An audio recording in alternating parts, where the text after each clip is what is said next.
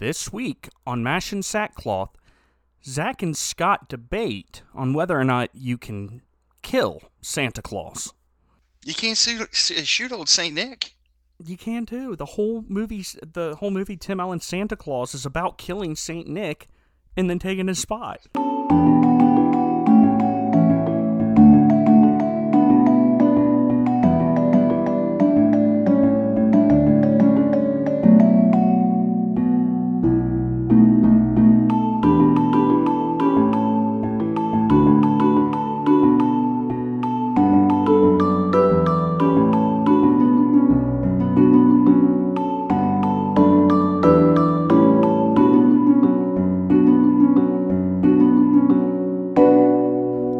Welcome back to Rotten or Righteous. Nope, that's not what we call this anymore. Welcome back to Mash and Sackcloth, a Rotten or Righteous joint. The only podcast that accidentally took a week off last week, and it was our highest rated episode ever. That's great. That's great. Ratings are through the roof. With me today, as always, he's Scott. Frank's uncle. Just call me Uncle. Call me Uncle Ferret Face. He was the actress in the picture of Frank's silver picture frame. You know, the one of his mom. He played the mom. He's Scott Judge. Hello, everyone. And me, I'm sorry we're back. I'm Zach Geiler. Loyal listeners will know that, no, I quit Monster about a month ago, and then I drank some of my wife's Modere Ghost stuff, but then I drank all of that, and I'm not ordering more of that stuff because I'm not a hippie. And so I went back to coffee, and one thing I got to help me with my coffee intake was a brand new Stanley thermos. You know, one of those good ones. Mm-hmm. One of those like $25, $30 joints. Mm-hmm. And it's been great. Don't get me wrong, I love it. It keeps my coffee warm.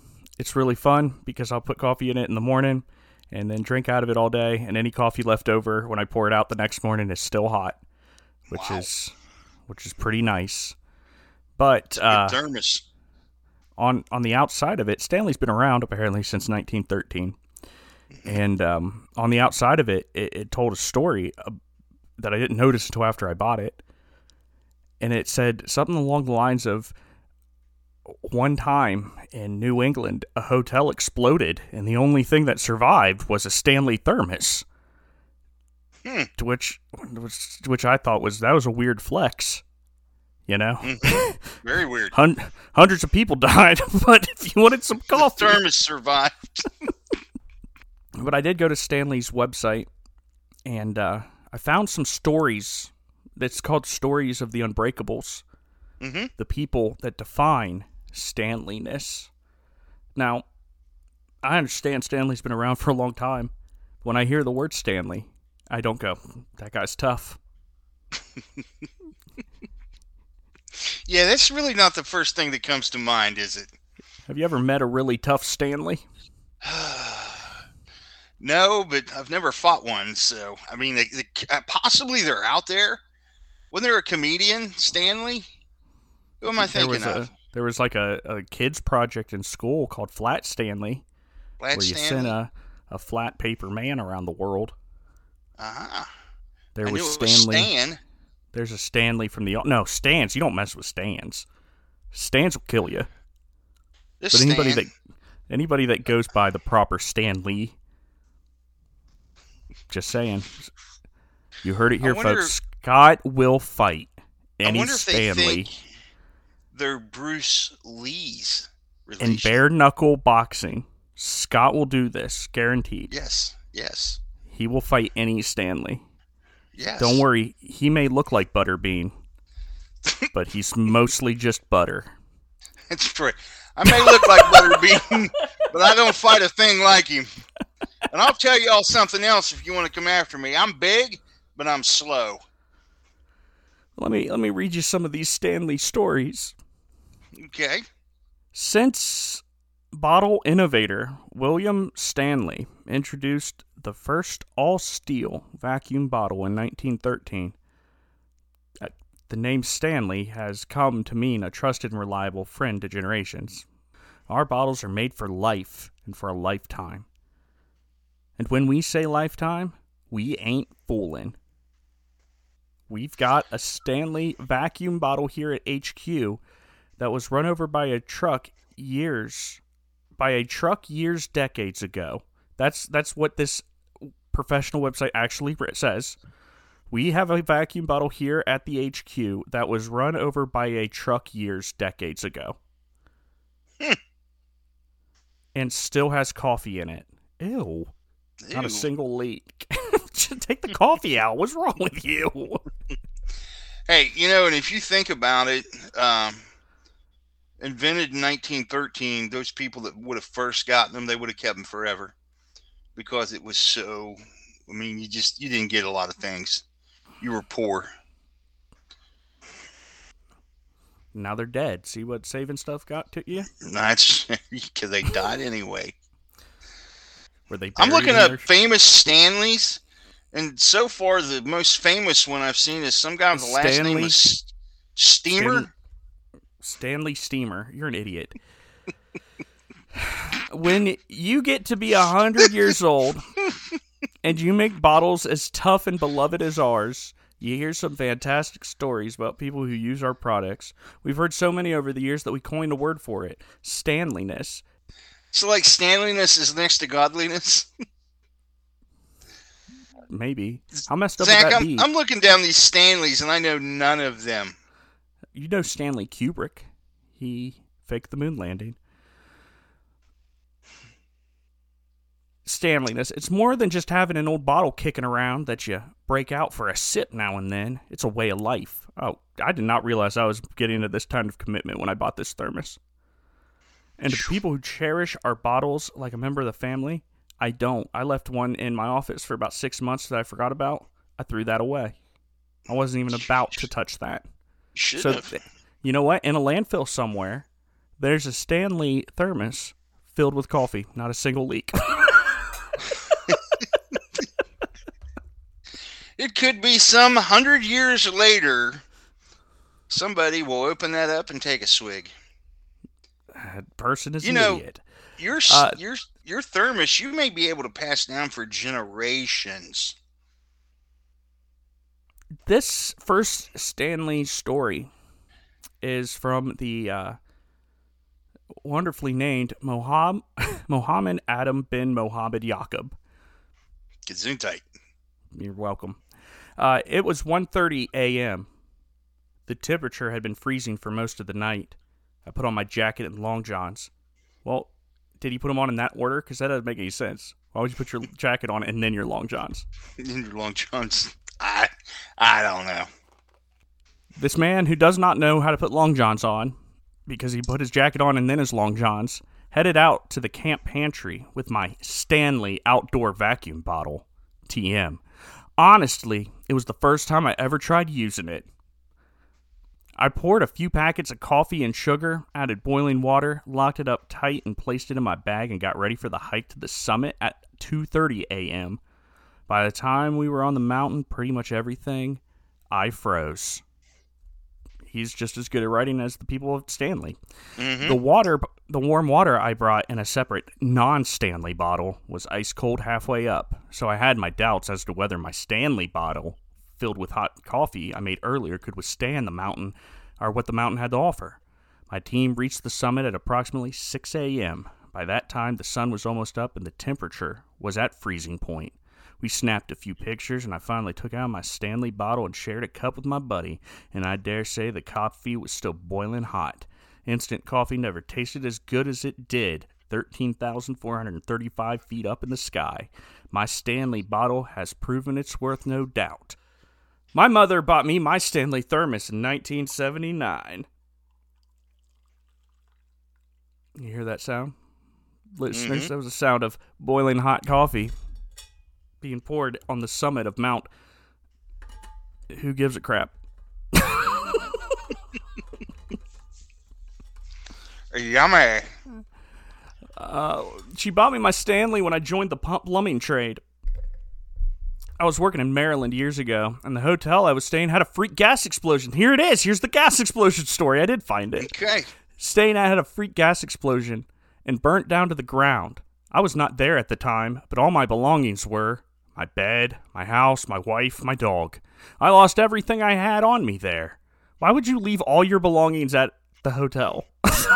You were worried. You're a bad plumber. Because you're a plumber and you leave your wife and dog at the hotel? That No, don't make no sense. I made that up, but he said that he left all of his belongings. Who brings... I worked at the trade service for a few years as a parts runner for an HVAC company. Never once did I bring all of my belongings with me to work. That seems pretty dumb. You have. Yeah. Seems pretty dumb. I lost everything I had on me there. After the fire was put out and the rubble sifted through, the only thing left standing, basically untouched, was my Stanley thermos. I didn't have tools to do my job or money, but I had coffee. And that was it. We're going to eat or drink for months. I've used that thermos every day since. It's not green anymore. What happened to the green? I don't know. That's so weird. I don't like this. It's not green anymore. What color is yours? Is it silver? No. Is it Dude, green? I went old school. Oh, wow. It's green. Yeah. It's not green anymore. It has a few dents, but it still keeps my coffee piping hot all day, every day. I use it at work when I bring all of my possessions to the, to the job site. And when I'm hunting or fishing, it's very seldom not with me. Join the workforce with me, it's going to retire with me. Oh, this will be fun. This one's called a 1,600-foot bounce. In 1978, I worked in an underground mine. While waiting to go down to working level, my Stanley was knocked from my hands and rolled into the shaft. I wrote it off. But later that day, when checking the sump pumps, I found it floating in the sump. Oh no, I'm gonna vomit. I'm gonna vomit. Listen, it was banged up from falling 1,600 feet. The cup was missing, but otherwise completely solid. I'm still using the same thermos to this day. Monty. No. Monty, if you're listening, please contact us. We will buy you a new Stanley. I'm sorry. I don't care how indestructible or airtight anything is. If it's in a sump pump, that's where it lives now. It doesn't come... I'm not taking it out. That was that gross. next cup tasted a little extra special. A little nutty.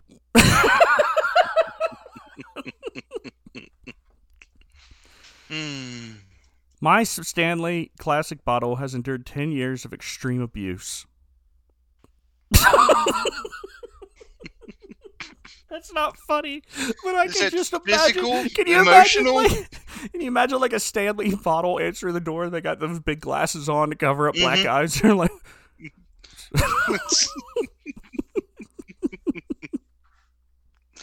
oh, that's funny. My Stanley Classic bottle has endured 10 years of extreme abuse across the U.S., Mexico, Central America, Chile, and Peru.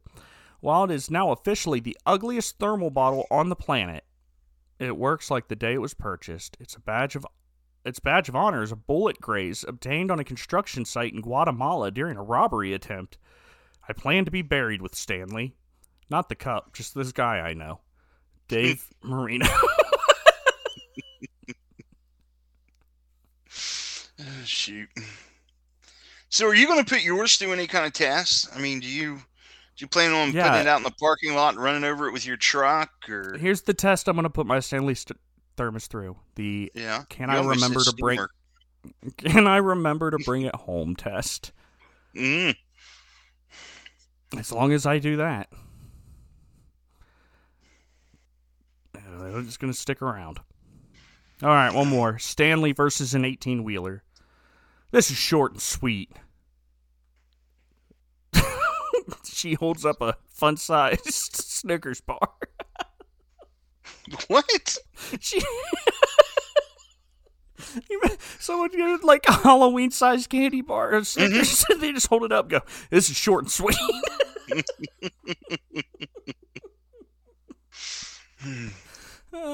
This is short and sweet. My husband unknowingly dropped his thermos under his truck. He then rolled over it with all 18 wheels. Hold on. How's that? Would he back up? Let me hit the other side now. Boom, boom, boom, boom, boom. I think I ran over my thermos. And I better back up and line it up and get it with the other 18 wheels. He then rolled over it with all 18 wheels, loaded at 80,000 pounds. That's right. When he noticed it was gone, this explained it. When he noticed his thermos was gone, he backed up to find it rolling over it again. Okay. Okay. So he did back. I was being a smart aleck going, oh, did he back up? Yeah, he did. Yes, he did, because he's an idiot. I mean, he couldn't just get out and walk the 16 feet to the back of the trailer and go get it.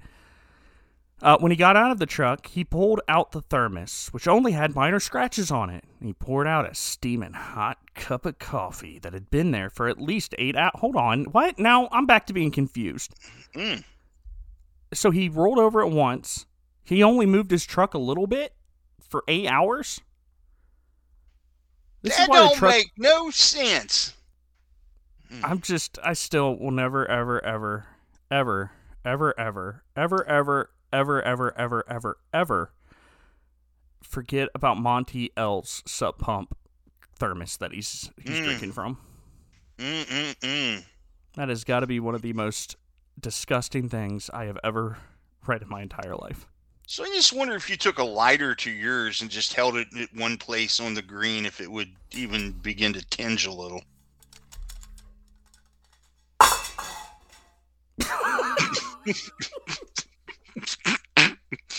Folks, what you heard was the sound of Zach Stanley shattering. No, I did think about that, though. Like, what happens if it landed on the I just threw my Stanley, for those of you who didn't know. And I had a moment of fear going, I bet it's going to land on the plastic cap and break, and I'll be the only person in Stanley history to have all of their coffee spill all over their office because they're an idiot. And? Amen. Okay, you guys all showed up here for a reason. And I'm waiting to hear what that is. But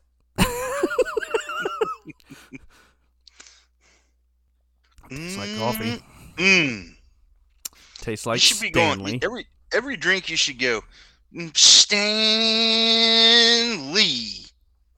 We're here to talk about MASH. If you don't know what MASH is, why are you listening to this podcast?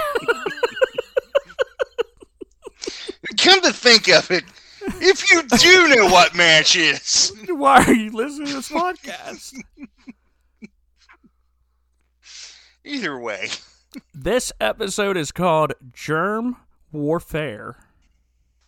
And I think this is going to be pretty intense episode, Germ Warfare. Lots of people are going to run the risk of dying. But it's not. Not at all. Originally aired on December 10th, 1972. So. It was almost time for my second Christmas, Zach. It's cute. I was. So cute. It's almost time for my negative 19th Christmas, Scott. That's not Hey, true. guys, this episode begins with a shocking twist. Hawkeye and Frank Burns are having an argument in post-op. No. Yeah. Hey, by the way, if I call Henry Frank this entire episode, could you please stop me? Because it was a big pain in the butt to go back and fix that. I'm sure it was, because you may have called him Harry or Henry like twice that whole one episode. Yeah, I know. So if I do that, go ahead and correct me, Scott. I know you noticed it. Okay, I did. I know you did. Hawkeye and Frank Burns are having an argument in post-op. You see, there's this North Korean, there's more than one Korea right now. This North Korean POW there that got a little boo-boo, and Hawkeye had to patch him back up. And Frank's like, hey, let's get this North Korean bad guy out of our MASH and in to the POW camp. Because the 407 7th is short on beds. But Hawkeye disagrees, saying, listen, this North Korean is the most important patient I've ever had in my entire life. And I'm going to do everything I can to make your life miserable, Frank. So I'm going to keep him here. So Hawkeye takes the argument to Henry. Yes. Commanding officer. Henry's forced to agree with Frank. Because they need the bed space. And not only that, this POW has the gall to have AB negative blood. The rarest of all blood. On the North Korean? What's Hawkeye, crazy?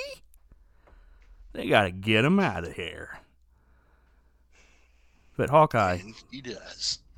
Hawkeye's like, listen, bud, he won't take up any bed space. Just give me 24 hours. And Henry's like, okay. And Hawkeye moves this North Korean to his bed, which is pretty nice of him. Hawkeye, Trapper, and Ho-Jon move the North Korean to Hawkeye's cot in the swamp. Meanwhile, Radar is sent to hunt for a supply of AB-negative blood. Radar just so happens to have a list of all the camp personnel and their blood types in his back pocket because he's a creepy little man. And it turns out that the only person in the camp with matching AB blood is Father Mulcahy, who gives it without question because he just wants to save another soul. End of episode. Yep. That was a good kidding. one. I'm just kidding. It's Frank. It's Frank. Frank's AB. That night, while Frank is asleep, Hawkeye and Trapper insert a needle into his arm and steal a pint of his blood. I quit. I'm done. I don't want to. It's such a strong word. I mean, they removed his bodily fluids without his knowing consent. And how do you sleep through that? You've had blood taken before. I mean, I've been in the hospital before. I've been taking my blood at 4 a.m. in the morning. I always wake up.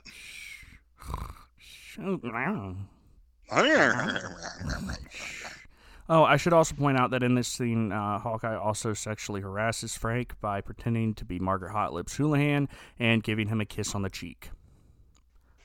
So. Yeah, we could have went without that. It was all fun and games till the smooch game.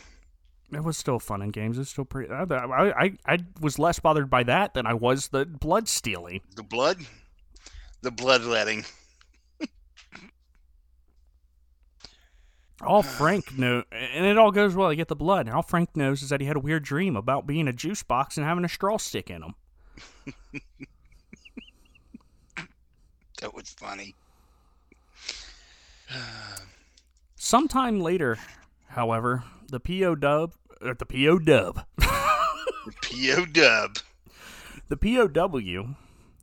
develops all the signs of hepatitis. Uh-oh. And Hawkeye and Trapper are concerned that Frank might have hepatitis and then gave it to the POW. So they need to do some tests on Frank. But how? Oh, no. You can't get more blood. But they already have tell him?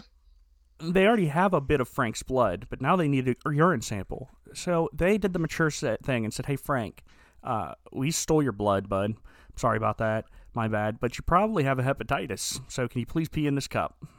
No. And Frank does, and they get it tested, and everything's fine. The end of the episode. the mature thing. I'm just kidding. They're gonna trick Frank into thinking that the officers' latrines are closed and that he has to go pee in a pup tent in the middle of the camp and into a bucket. Why? A bucket. Well, I don't know. Why didn't Frank stop and go, hey guys, we're in the middle of Korea. I'm just going to go behind that bush. I'm not going to pee in a bucket. What is wrong with you? And why would that be sanitary? I mean, who knows what that bucket's been used for? For all we know, scrap flesh has been thrown into that bucket in the OR. It doesn't matter. What's even more concerning is after they get the bucket of pee, they leave the pee in the bucket. Mm-hmm. Why wouldn't you pour it into a urine sample test or cup? Wouldn't that have been smarter than handing an open bucket into the back of a very bouncy Jeep saying, hey, get this to Seoul quick and don't you spill a single drop? I watched that whole scene going, this is so dumb. And Why so would they do that? while this is going off to being tested, now they've got a new problem. They got to keep Frank and Margaret from canoodling.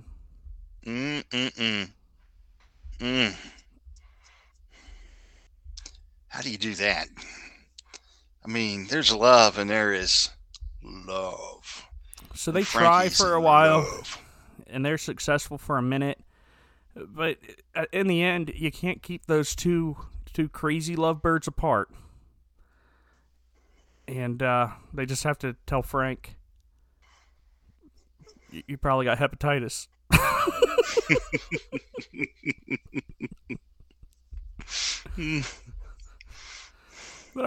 But Frank's like, oh, I'm not concerned about that. I don't got no hepatitis. And he's going to go and perform surgery. But Hawkeye's like, no, you can't perform surgery, you dirty, dirty boy. And he handcuffs Frank to Margaret to stop them from going into post-op.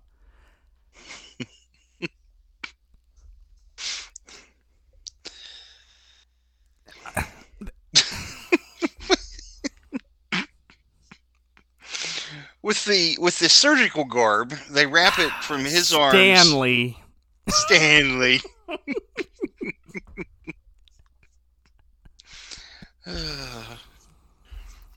But they were trying to keep the two apart. So the best way to do this is by binding them together.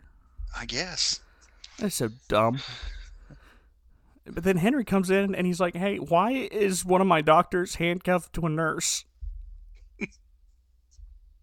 And just when Henry asks that, Frank's tests come back. And Frank does not have hepatitis, but he does have anemia. Anemia. For those of How you do don't I know, have anemia? For those of you that don't know, anemia is where Nemo lives in the movie Finding Nemo. He lives in an anemia. Anemia. Anemia means you don't got enough blood. Your blood's been punctured. You've been turned into a surprise juice box. Low blood count. I'm anemic.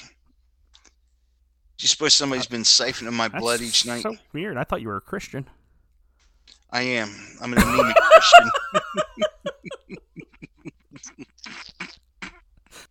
After a long shift in the OR, Hawkeye and Trapper return to the swamp to find Frank playing checkers with the POW.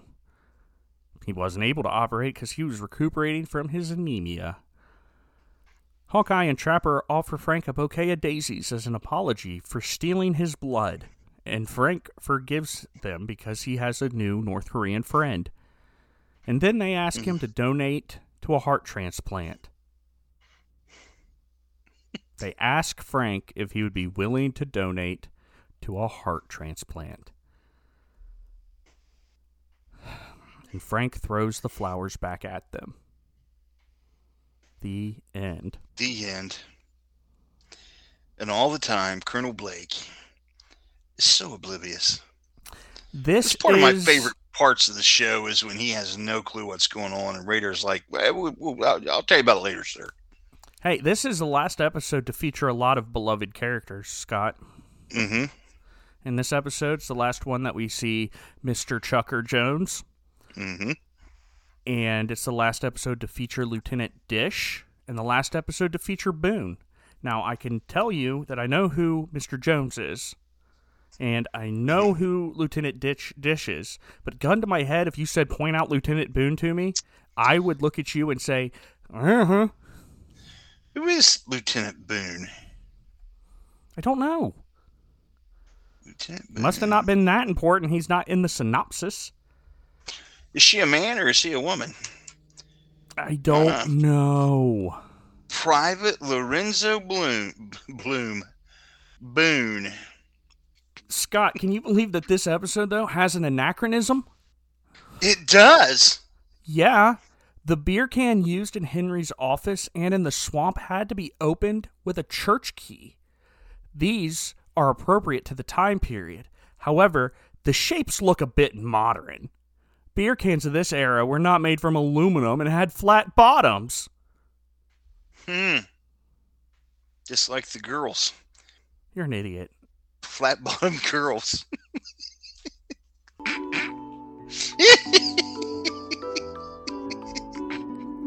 I hate you. Yep, I'm just going to leave that and your maniacal laughter. That's our transition to the next episode.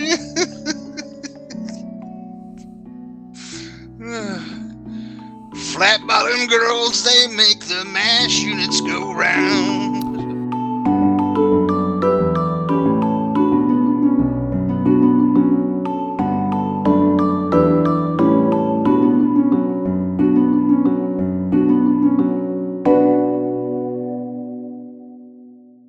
Okay, here we go. Episode 12. It's titled Dear Dad. Dear Dad. And it was originally aired on December 17th, 1972. It's the Christmas episode. It's a good episode, too. It's one of my favorites. Hawkeye writes in a letter to his dad, "If war was hell in Sherman's day, you can imagine what it is now." And the laugh track just goes crazy. With a Christmas lull finally taking hold after 70 hours of sewing kids together, Hawkeye relaxes with a drink in the swamp and begins writing a letter home to his dear old daddy. And he tells his pops all about all the kooky characters he works with.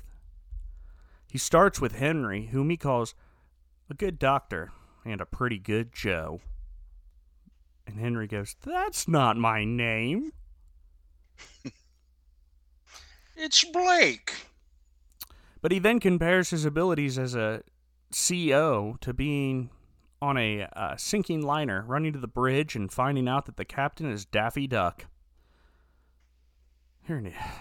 Hawkeye, you're so mean. Why?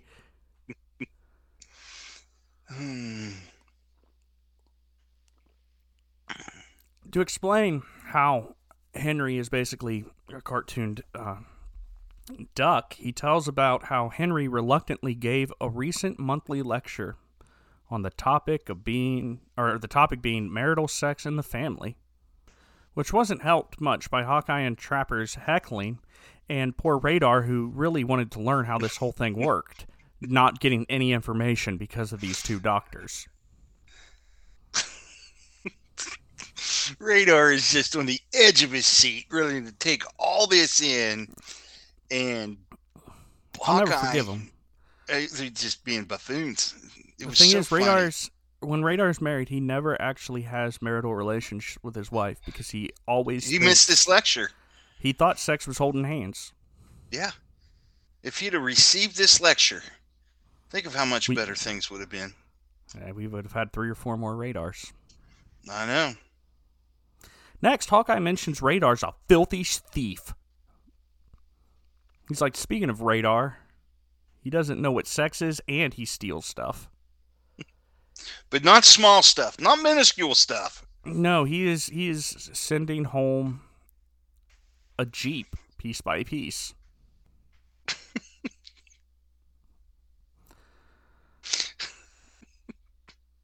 Do you suppose it's ever been done? I don't know. Hawkeye quips that once Radar's mailman back home finds out that he actually delivered an entire Jeep, he'll have a retroactive hernia. He then gives an update on his idolatrous pal, Trapper John, who has taken a shine to the refugee kids. No, not like that. But he's given them vaccinations in the mess tent. And the kids love him for that, which makes no sense. With all due respect, I understand vaccinations save lives, but that doesn't mean I want to go give my doctor a handshake after having, oh, you're my favorite. Poke me again. It was all for a lollipop. Yeah, and he also makes himself a hero to locals when he birthed a cow. And for that heroic effort, he was given a gallon of mother's milk. Ugh. Okay, then writes about Father Mulcahy, which is one of the most disturbing things I have seen in this show so far.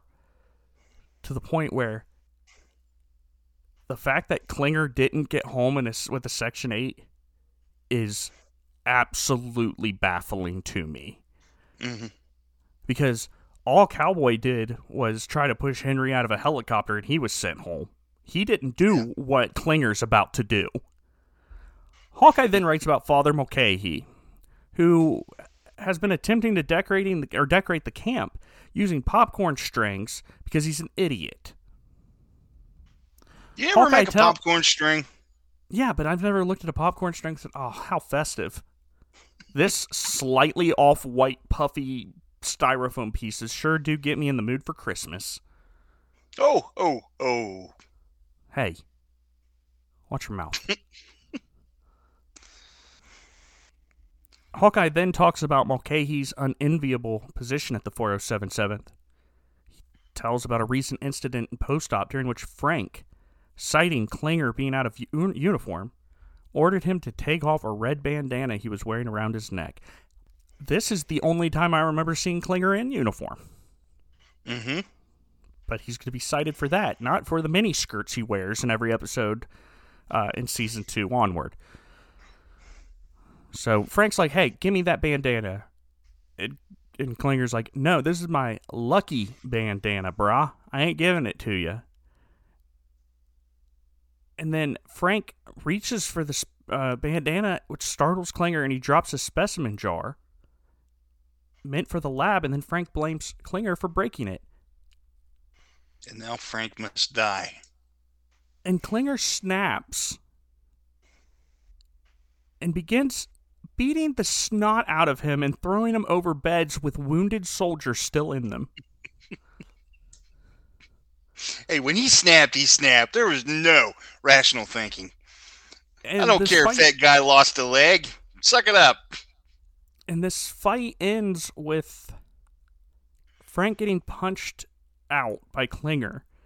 And an MP is nearby, and Mulcahy quickly sends Klinger out because Mulcahy's a good guy. He doesn't want to see Klinger thrown in the clink for punching out Frank, because who doesn't want to punch Frank? After Mulcahy covers with the MP, he goes to check on Klinger, who was already on his way back to post-op with a live grenade in his hand. I'm going to show him and everybody else that's nearby. With his finger in the pen. Klinger's plan here, guys. Klinger. The comedic relief for the entire series. His plan is to blow up Frank and every single wounded soldier in that post-op. I don't know why I'm laughing, because really it's not funny, but this is because it would have really been one out thing of character for Klinger. If he was carrying a pistol and it's like, I'm going to shoot him in the head. Okay. Yeah. You know, that's taking out everybody. Yeah, he's like, oh no, I'm in this mash with guns all around. Best thing for me to grab is a grenade. Hey, me and my wife had an argument last week, so I got the nuclear launch codes.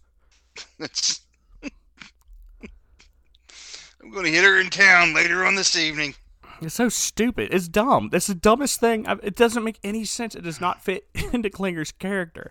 But then Mulcahy talks Klinger out of killing Frank by assuring him that he can keep his bandana. And that's when Klinger is like, okay, here's the grenade. Thanks for letting me keep my bandana. Bye, everybody. Thanks for giving that authority that you do not have. And that's the end of this entire thing. Klinger's not brought up on charges. He was just having a bad day. There's no consequences for him punching the superior officer. And as far as I can think, this red bandana never shows up again. He was willing to kill somebody for it, but he doesn't wear it ever again. Do you suppose maybe that's why he didn't get sent home, because he didn't have his lucky bandana on him? If he had worn that bandana in his dress, maybe he would have gotten sent home. I'm sorry. I think that the moment you pull a live grenade out of your pocket going, I'm killing this guy and everybody around me, that's when you get sent home.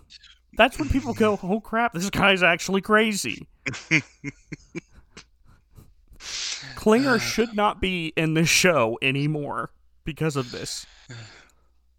And now he's only going to get more appearances. I'm trying to think. We'll see him get angry a couple other times as we navigate through all 467 episodes. When his wife dumped him, he got angry. But not like this though. Anybody that showed this kind of anger has had big consequences. Not Klinger. Okay, and then we move on to Hawkeye mentioning the nurses and the hard work they put in, which brings him to Margaret, whom was still being called Hot Lips at the time and still is. And Hawkeye calls her a paradox, and that she is considerably passionate, but also a stickler for military correctness. Hawkeye mentions that Frank and Margaret have become an item ever since they met, and though the two are convinced that nobody else knows, their affair is actually a poorly kept secret. Then he talks about how he and Trapper stopped by Margaret's tent earlier that day and getting her tent ready for a date that evening between Margaret and they just completely dismantle the thing. So, the moment Frank touches the supporting post, it collapses on top of them. Mm-hmm. The bed falls apart. I'm surprised, or they put a trick candle in there so it won't... Hold on just a second. I think this just got bumped up to attempted manslaughter. Yeah? They put a trick candle in a canvas tent that will not go out. Then they drop the candle, or the canvas tent, onto the candle with those two still in it, unable to get out. Should have burnt to the ground. If that canvas caught fire, they would die. Yeah. And also stuff would burn pretty quick. It's also important to note that they filled Margaret's pillow with pudding, which was funny.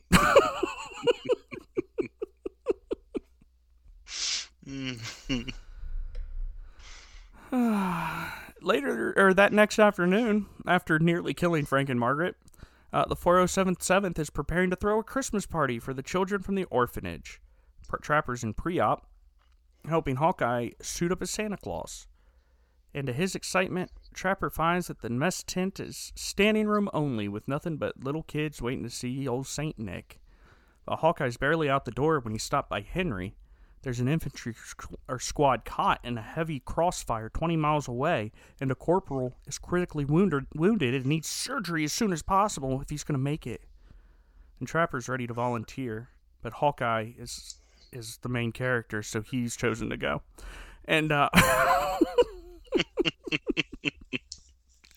besides that, he's got the Santa suit on. And so they fly out in the chopper to meet this squad. Remember, they're in heavy crossfire here. This helicopter, maybe 20 feet above the ground. And Hawkeye slowly rappels out of this helicopter for about 5 minutes. Just swinging wildly in a bright red Santa suit. Yeah, you can't shoot Santa. I mean, right there's your evidence.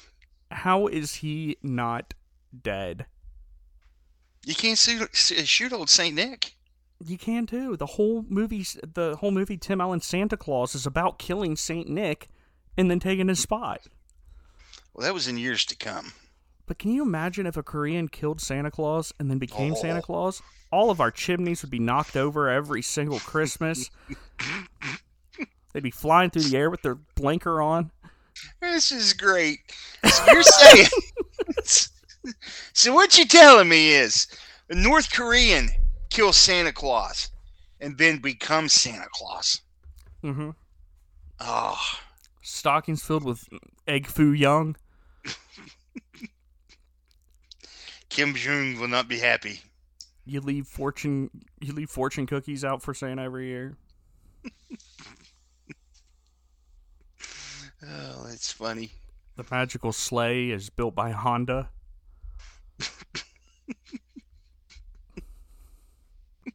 So, despite the fact that Hawkeye is dressed as Santa, he gets down there, he saves the guy. Yippee-ki-yay.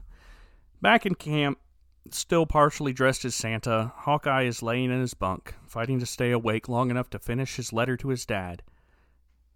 And then he just lists everybody's name that plays a character on MASH. Oh, by the way, Dad, I'm in a TV show. Jamie Farr is Klinger. William Christopher is Father McCahey. Odessa Cleveland is Ginger. The end. All right, apparently this episode has some classic quotes. Let's hear them. From the PA system throughout this episode, including... yes. The Glee Club meets in the mess tent at 0800 hours. The first number on tonight's schedule is Father Mulcahy's solo, I'm Confessing That I Love You. It's a pretty solid joke. I did like this next quote, though, made me laugh when I watched it. Due to the number of people bored last Sunday, next Sunday will be canceled.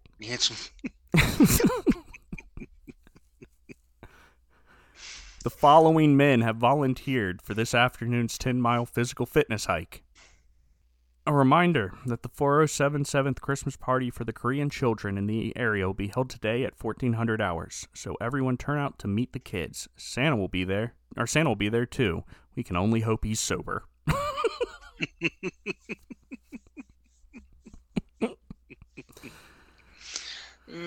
Shoot. All right. For MASH and Sackcloth, I'm Zach Geiler, and that's Scott Judge, and over there on the floor, Stanley. Your day could have been worse. Your day's not better for watching this or listening to this episode, but it could be worse. For example, on April 8th, 1991, Kitty's Claws, the gossip monger, pounces again. Having already thoroughly shredded Jackie O and Liz Taylor, celebrity biographer Kitty Kelly's claws came out sharper and more lethal than ever when on April 8, 1991, Simon & Schuster released ferocious 603-page mauling of former First Lady Nancy Reagan.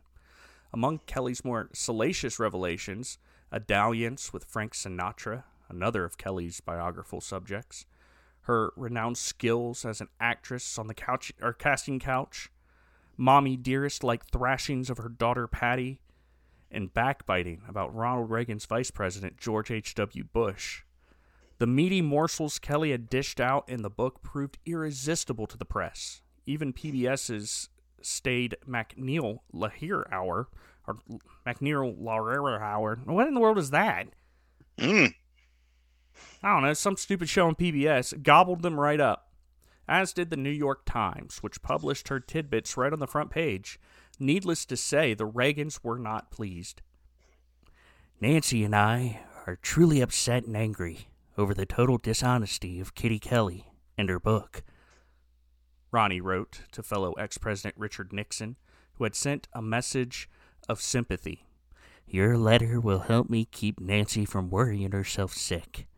She is Kelly's main victim and is very upset. Where are my jelly beans? More condolences poured into the Reagan home from other friends and associates, including some whom Kelly listed as sources. A flurry of public denouncements of the book followed. I'm listed in the acknowledgments as a contributor. Luke Cannon, author of President Reagan, The Role of a Lifetime, complained to Entertainment Weekly, but she never talked to me. Never. Kelly swatted at least some of the aggrieved sources, or swatted away at least some of the aggrieved sources by gleefully producing their taped interviews.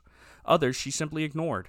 Journalistic integrity aside, what did Kelly care anyway? She had a massive bestseller on her hands with a $3 million plus royalty advance to spend.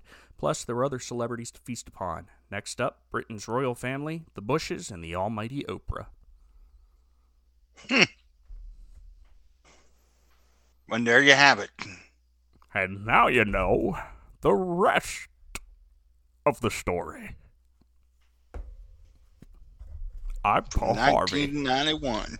Nobody understood what I was just doing there, Scott. Walter Cronkite. Paul Harvey. Yeah. Walter Cronkite. I'm Paul Harvey. Good. Like. Day.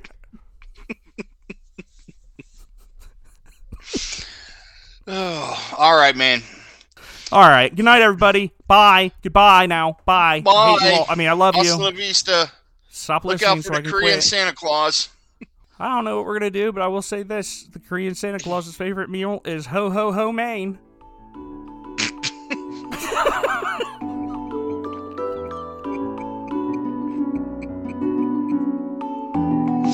All right, man. I gotta go. Take care.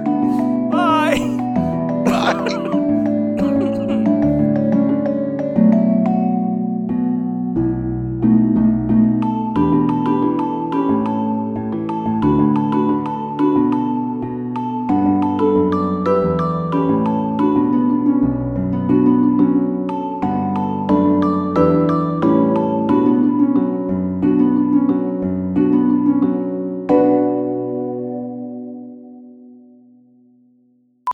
Listen, if I open a can of soup, you better believe I'm eating it out of that can. I'm not Are you? dirty. No. Scott, that would blow up in a microwave. I'm not going to put soup on a stove like some kind of 1950s housewife. I'm a modern man. So how you gonna warm it up? In a microwave, in a big bowl. A big plastic bowl. That's what I'm in saying. a big, no, not in a can. I was joking, Scott. Oh. But if I had a can... Okay, what about that? If I had a can of Pepsi, I'm not going to pour the Pepsi into a glass. It's already there. It's all about convenience.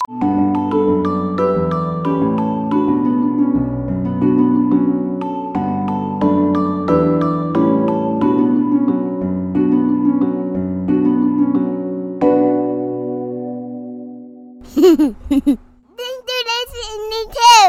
Much as Santa Claus. Much of Santa Claus. Clap, clap. Saxophone. Much as Santa Claus.